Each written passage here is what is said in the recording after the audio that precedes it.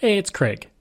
I just wanted to let you know that you can listen to Canadian History X early and ad-free on Amazon Music, included with Prime. Greetings and welcome to another episode of Canadian History X. Before I continue, I just want to mention that on Monday, June 29th at 2:30 p.m. Mountain Standard Time, I'm hosting a Zoom history conference about the Barr Colony expedition that would eventually found Lloydminster. It's a really interesting story. I think you'll enjoy it. It's $10 to register. It goes for about 45 minutes, and you can register by emailing me at craig@canadaehx.com or by going to my website and clicking register. Just go to www.canadaehx.com. All my patrons get into the conference for free as well, and you can become a patron for as little as $3 a month. Just go to patreon.com/CanadaEHX. On June 30th, 1912, the city of Regina progressed along as it always had for the previous 25 years. It was a bustling community of 30,000 people and was basking in the glow of a new legislative building that had just been built. 7 years after being declared the capital of Saskatchewan, things were looking up for the community. Little did anyone know that on that day, a defining event was about to occur. The weeks leading up to June 30th were hot and muggy, and as the day wore on, the weather continued to be hot and muggy. Clouds began to form in the horizon, and it soon became clear that a thunderstorm was coming. Thunderstorms were not unusual for that time of year in Regina, but this thunderstorm would bring something else. By the time the thunderstorm on the horizon had passed, 28 people were dead, 200 were injured, houses and lives were destroyed, and millions of dollars in damages would occur. At 4 p.m., Mayor Peter McCara Jr. was showing the city to dignitaries from the Grand Trunk Railway, touring the warehouse district to showcase the modern expansion of the city. Along the streets of the community, preparations were being made and decorations were being put up for the parade and celebration of Canada's 45th birthday to happen the next day. It was around this time that the heat began to lift as the barometer started to drop quickly. As soon as the barometer dropped, the thunderheads began to appear. At 4:30 p.m., an F4 tornado, the strongest ever seen in Canada at the time, touched down south of the city near where the Trans-Canada Highway and Albert Street intersect. Roughly 10 kilometers south of the downtown core, what would be known as the Regina Cyclone had been born. Described as a cloud that was darker than an ace of spades, with a sound that sounded like 40 million shrieking devils, the tornado began to move east. The first victim of the tornado, property-wise, was the farm of Thomas Beers. The farm was completely destroyed, but thankfully no one was killed. The tornado continued its path of destruction through the countryside outside of Regina. Walter Stevenson would lose his farm, followed by the farm of John Dunlop as the tornado continued to move towards the downtown core. By the time the tornado reached the home of Roger Keir, the first fatality was about to happen. While Keir and his family were not killed, only injured, it was their guest Andrew Roy who would perish sadly. If the tornado had continued on its original path, it would have moved towards Winnipeg Street, an area that had few homes. Instead, it began to move towards the north, heading straight towards downtown. Brushing up against the Saskatchewan legislature, only minimal damage occurred with a few blown-out windows. At this point, the tornado began to move across Wascana Lake, picking up water and showering residents in the area. The Regina Boat Club was next in its path, with its swimming houses, boats, and building completely destroyed, and 2 deaths would occur here, that of Vincent Smith and Philip Steele, and I'll go more into the Regina Boat Club later. The tornado continued moving to the north at this point, destroying many homes and killing 8 people as it progressed over College Avenue, demolishing much of Lorne and Smith Street. As it passed over Victoria Avenue, the tornado heavily damaged the Metropolitan Methodist Church, which today is known as the Knox Metropolitan United Church. Next door, the YMCA building was destroyed. The church, which had been erected only a few months earlier at the cost of $75,000, was an especially hard loss for the people of the community. The tornado continued to move north and out of downtown where it hit the CP rail yard and began throwing rail cars around like toys. Moving at this point into the warehouse district, the tornado hit several more buildings and took off the top floor of the Ackerman building. By the time it passed through, 5 more people were dead. Through its path from the CP rail yard to the warehouse district, it is estimated that some firms lost $200,000 in funds from the damages to equipment and the loss of merchandise. C.R. Delarue described the devastation. Not only was one elevator laying across the tracks, but 4 more besides in the rail yards. There was not a single car upon the tracks. A great brick warehouse on the other side of the tracks was missing. The tornado then left the city, leaving behind a massive trail of destruction. In all, it had spent 3 minutes in the city. At 5 p.m., a 6-word message would be received in the Winnipeg Telegraph office. It would say, "Cyclone hits Regina. City in ruins." Delarue would walk through the city after the destruction, saying later, "Pretty well every plate glass window in the city was broken, and the rain had just played Old Harry with the merchandise. The magnificent churches of the morning were in ruins. Knox Presbyterian Church looked like an old English ruin. The YMCA and YWCA buildings, which were only recently opened, were terribly dilapidated. Lawrence Street was strewn with all kinds of goods, telegraph poles, trees, lumber, glass, and parts of furniture and clothing." In speaking of the houses along Lorne, he would say, "One might almost call them mansions. Now there were 70 or 80 as flat as a pancake. There wasn't a post standing. It was impossible to recognize that houses had stood there." He went on. "People were running this way and that, screaming. Other people were dragging the injured out. Soon, every available vehicle was pressed into service, and they made for the hospital with the injured." The first relief train would arrive from Moose Jaw at 7:15 p.m. at the exhibition grounds, loaded with medical supplies, doctors, and nurses. A train would arrive in Winnipeg the next morning. One of the most famous stories from the Regina cyclone is the story of Boris Karloff, the man who would be immortalized for his portrayal as Frankenstein's monster. One of the first groups to respond to the need for financial assistance was a visiting American theatrical troupe called the Albino Avalo Company, and they were performing at the Regina Theatre, and with them was the then unknown Karloff. On the afternoon of the storm, they had been on a picnic along Wascana Creek and did not know about the tornado until they came back to the city. They would stage a benefit performance of the comedy The Real Thing in Regina. 1 week later in Saskatoon, they donated half the proceeds from their performances there to the relief effort in Regina. Father Mollier would write a letter to Father Burke in Toronto, which I will take segments of here. He says, "It is with tears in the eyes that I write you today.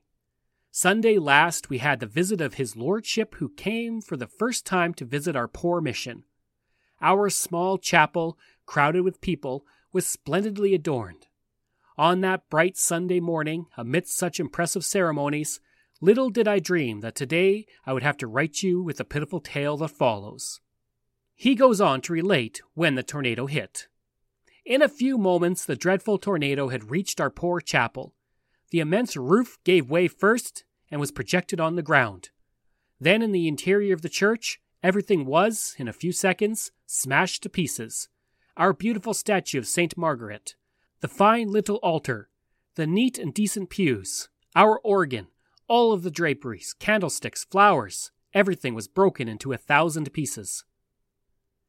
After speaking of the people of the church who had dealt with poor crops the past few years, and his worry that many would now leave the area, he continued in his letter, "As for me, I will stay at my post. I have so far lived in dire poverty. I do not care. I can live and die like my divine master, deprived of all this world's comforts. But these souls entrusted to my care ought to have a home to pray for their God." As can be expected, the Dominion Day celebrations were cancelled. Mayor McCara would issue a proclamation stating, "In view of the terrible happenings of today, I deem it my duty to declare all celebrations indefinitely postponed. I also request that all bars of the city hotels remain closed for the day." This would be the only year that Regina would not celebrate Dominion Day. On that day, the Saskatoon Daily Star would report an account of the storm, saying, "On the north side, where many of the laboring classes live, the scene is heartrending. Outside the ruined houses are to be seen families grouped looking at what was left of their happy homes. The children are crying to their parents who were stunned by the catastrophe. The Bilby family would take refuge in their attic, and the tornado would take the roof off of the house and carry the family from the attic, throwing them 150 feet into a neighbor's yard. None were hurt. Arthur Donaldson was rooming with the Hodgsman family when he saw the storm approaching while he was walking his dog. He raced towards the house just as it was completely demolished by the storm, killing him. His dog, which was thrown free, watched as the rescuers dug through the wreckage and found his owner. The dog then apparently followed his owner's body to Spears Funeral Parlors, and from Sunday to Wednesday, the day his owner was buried, the dog kept vigil and then left the area for good.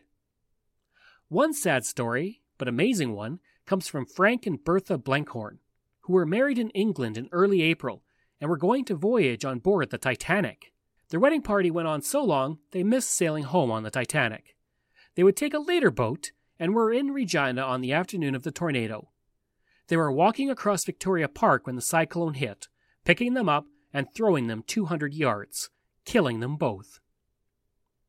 At the Telephone Exchange building, the roof was ripped off and the south wall collapsed.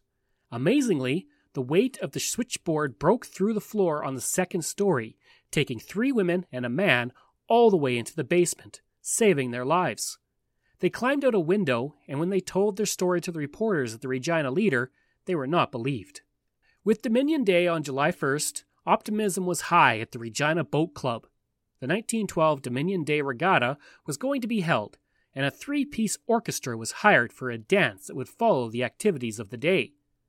Little did any of the band members know, nor the members of the club know, was that not a single note of music would be played.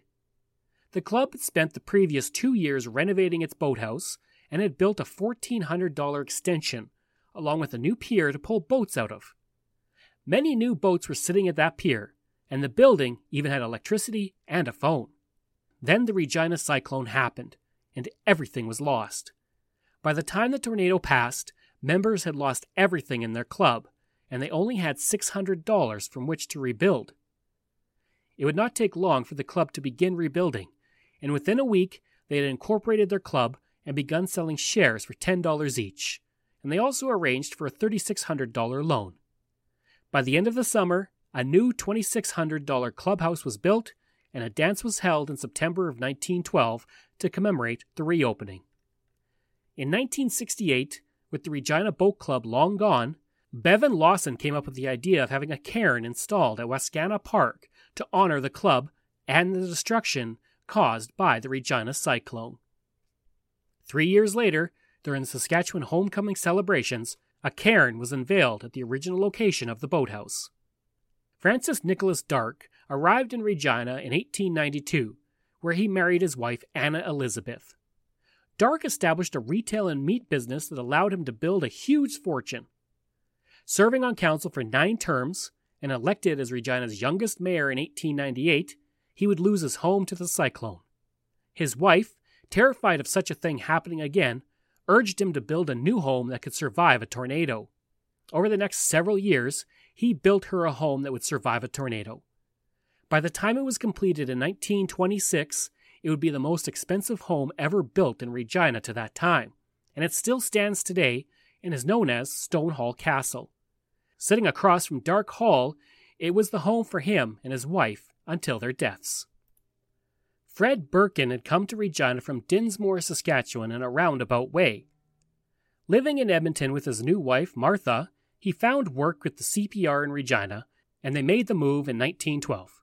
Edmonton at the time was dealing with a housing shortage, so finding a place in Regina was much more desirable for the young couple.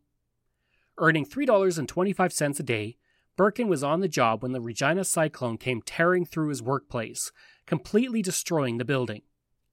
The incident would leave Birkin unconscious, and he would not awaken until after the storm had passed. Finding himself on top of a pile of timbers, he escaped relatively uninjured except for some bruises and a few minor cuts.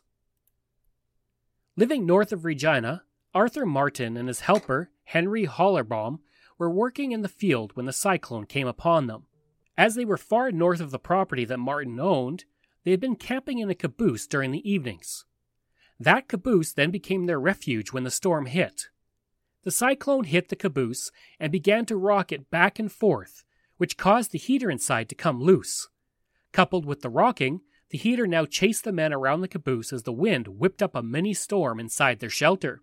Over at his homestead, Arthur's wife Louise was dealing with her own situation from the storm. The roof on the barn was completely ripped off and bits of wood began flying around the homestead.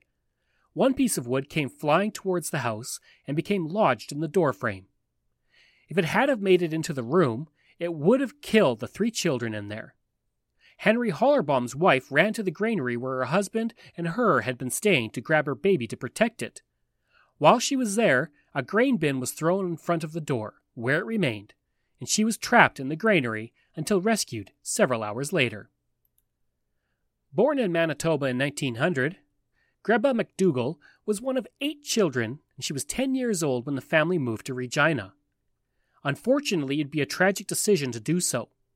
When the Regina cyclone hit, Greba would lose her father and 2 of her sisters in the storm, and they would account for 3 of the 28 victims in the disaster. Eventually, Greba went to school and became a stenographer for both the Pat Burns Company and the CPR. She would marry a lawyer named Alan Armstrong in 1922, and together they lived in Strasbourg for 45 years, where they were highly active in the community and raised 3 children. It would take years for Regina and its residents to recover from the storm. The storm would have other impacts as well beyond the destruction. The Association of Regina Realtors was created on July 10, 1912, when several real estate agents came together to address the task of repairing and restoring much of the property that had been destroyed in the storm. The tornado had caused a real estate boom, and the organization dealt with the speculation in properties that was beginning to rise at the time. In the end, 2,500 were left homeless, and damages would amount to $1.2 million. And it would take the city 2 years to repair the damage and 10 years to pay off the storm debt. I hope you enjoyed that look at the Regina cyclone, and if you did, please give a rating and review. You can support the podcast at Patreon. Just go to patreon.com/CanadaEHX. You can email me any questions you have at craig@CanadaEHX.com. And you can visit my website and see hundreds of articles on Canada's history by going to CanadaEHX.com. Information comes from the Canadian Encyclopedia, CanadaHistory.ca, Wikipedia, the Encyclopedia of Saskatchewan, TornadoLegacy.ca, and the CatholicRegister.org. Thanks, and we'll see you again next time.